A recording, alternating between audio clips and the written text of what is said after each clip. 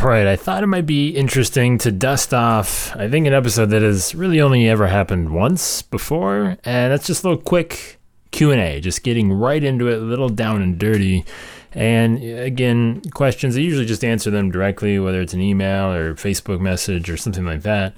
But I thought it might be fun to bring this one to here because it's something that I don't know that everybody's struggling with, but it's really more of a kind of it's less of a tactical question. It's more of a brand philosophical question, even though most people are going to approach it as a kind of a tactical question, less as a brand question. And that question is about Facebook and best practices. And I had somebody reach out, I don't know, probably a month ago maybe, and a little less than a month maybe, who knows. And they have this agency, it's a pretty big shop. They've got 2 locations, looks like around 42 employees, and they've got some producers that are creating their own Facebook business pages. And this wasn't something that was brought to them. This wasn't something that was discussed in like a team meeting. They just kind of found these pages on their own, and they were kind of questioning what to do about it. And this is very common. They had said the initial thought reaction was just, hey, whoa, let's shut this down. No, thank you. No way, no how. We're getting everything under the main agency's Facebook page. And that's an interesting thought. And so the question is, what should you do? One, if you are a smaller shop, if you're a small family shop, should you do your own Facebook page in addition to the family page? Or if you're a larger shop, should you allow your agents, producers to create their own brand outside of that as well? And I don't think that there's a right or wrong answer to this question.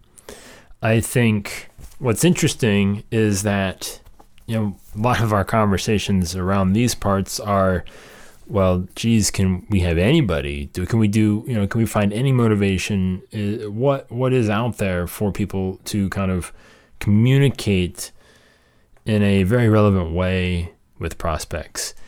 And, if you've got a couple of agents taking the initiative, I don't know why you would want to waste that. I don't think that's a bad thing. I think we fear, the natural tendency is to fear the personal brand outgrowing or kind of, maybe swallowing that of the agency. And I don't know that that's necessarily true, assuming you don't maybe get out in front of it at first.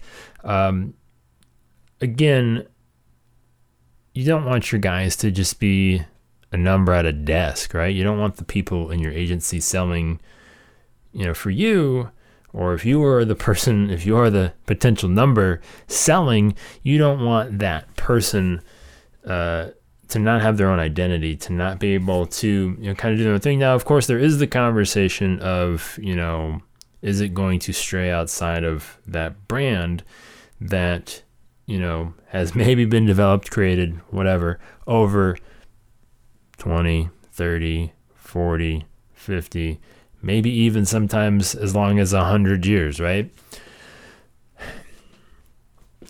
Again, now it depends on the size of the shop. It depends on the employees, but assuming you've hired people that you trust and that there's, this is, kind of handed from the top down, I don't know that you necessarily have a lot to worry about. Again, one of the more tactical piece of advice that I gave this person here, and I believe they're more in charge of running the marketing. Again, 42-ish person shop. That's pretty big. So it's cool that they've actually dedicated, at least in this instance, one person to marketing. Again, it's something to get out in front of, right? I guess the simplest, most tactical answer to this, in my opinion, would be to not obviously shut it down, but instead I would standardize it, right? create a Facebook, and a lot of this question was around the naming structure of it or whatever. It's like, hey, it's not everyone's kind of the same. It does appear that the agents that were branching out on their own were obviously including the agency name that they were working for. So again, figuring out just a structure, that agent's name, are they going to list their title on the page, insurance agent, producer, whatever. And then again, of course, the agency company, just sort of have some sort of standards. So if somebody happens to come across, one of the agent's Facebook page, it's pretty obvious. It's apparent that, all the roads are leading back to the main agency, right? This isn't in any way, shape, or form to take away from that.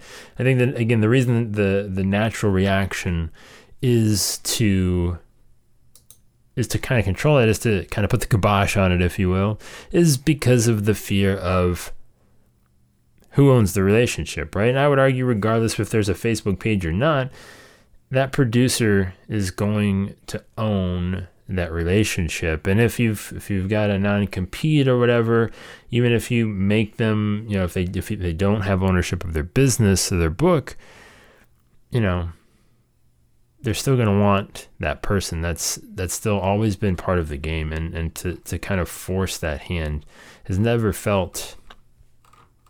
really made sense to me, I guess, if you will. Now, of course, that personal brand can become a bit of a double-edged sword, a slippery slope, if you will, because you might allow that investment to take place. You might allow for them to kind of spread their wings, if you will, and maybe they leave. Maybe they do eventually go on to greener pastures, build things out on their own. But again, really, it just feels, I guess I don't understand the mentality, the mindset you kind of want to create in that environment, because you're just saying, well, hey, listen, we're going to limit your ability to get attention for selling insurance.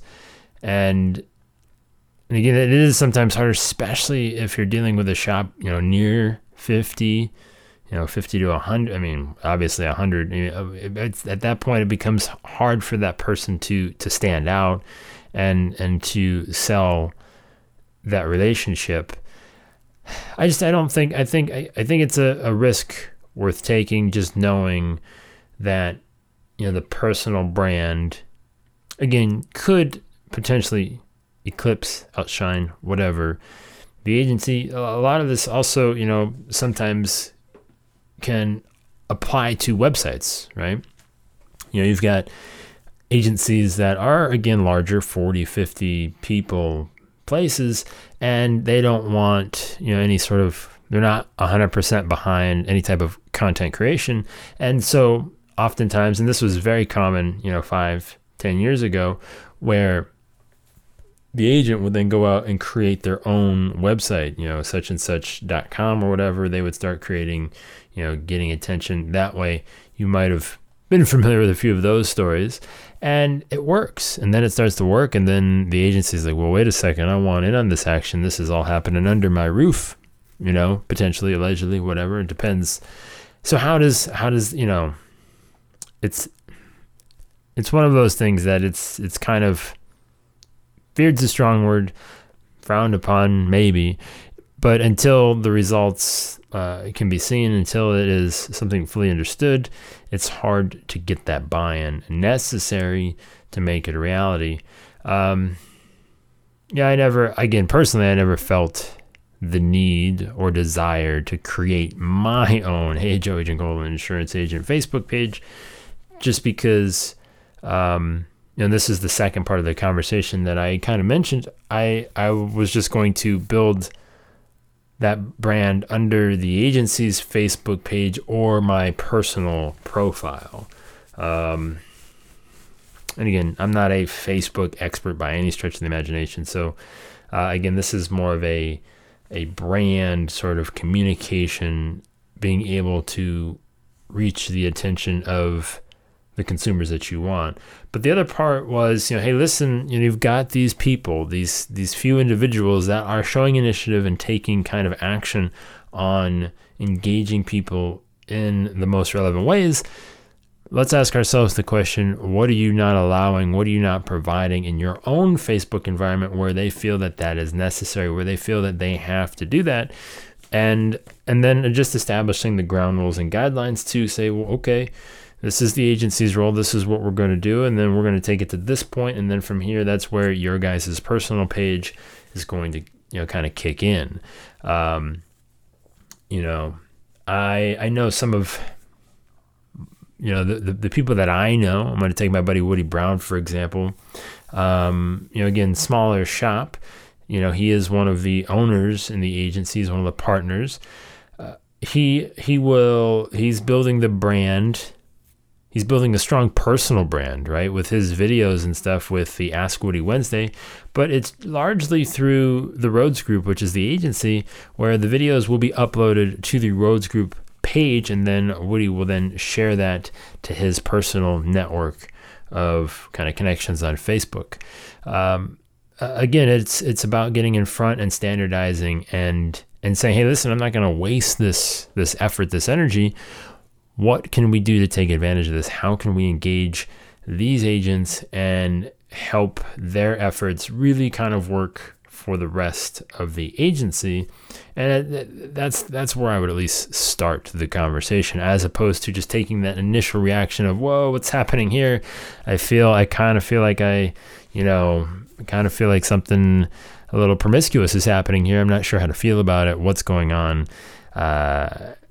And that's really what it comes down to, right? I think it's just the fear of that personal brand not aligning 100%. And it just feels a little too kind of, I don't know, a little too kind of communistic, if you will, just to where it's like everybody blends in. Like there's got to be room for individuality for you to kind of build your own thing and market in a way that feels unique to you, that still abides by, kind of the overall agency guidelines. But again, I know that I've never really operated in an environment to where that is kind of strict business. And there's this kind of, I want to say just with the Soviet, like iron fist, like where's Rocky 4 at? Like Creed 2 just came. It feels like that has the tendency to be the reality. And I would just encourage that not to be.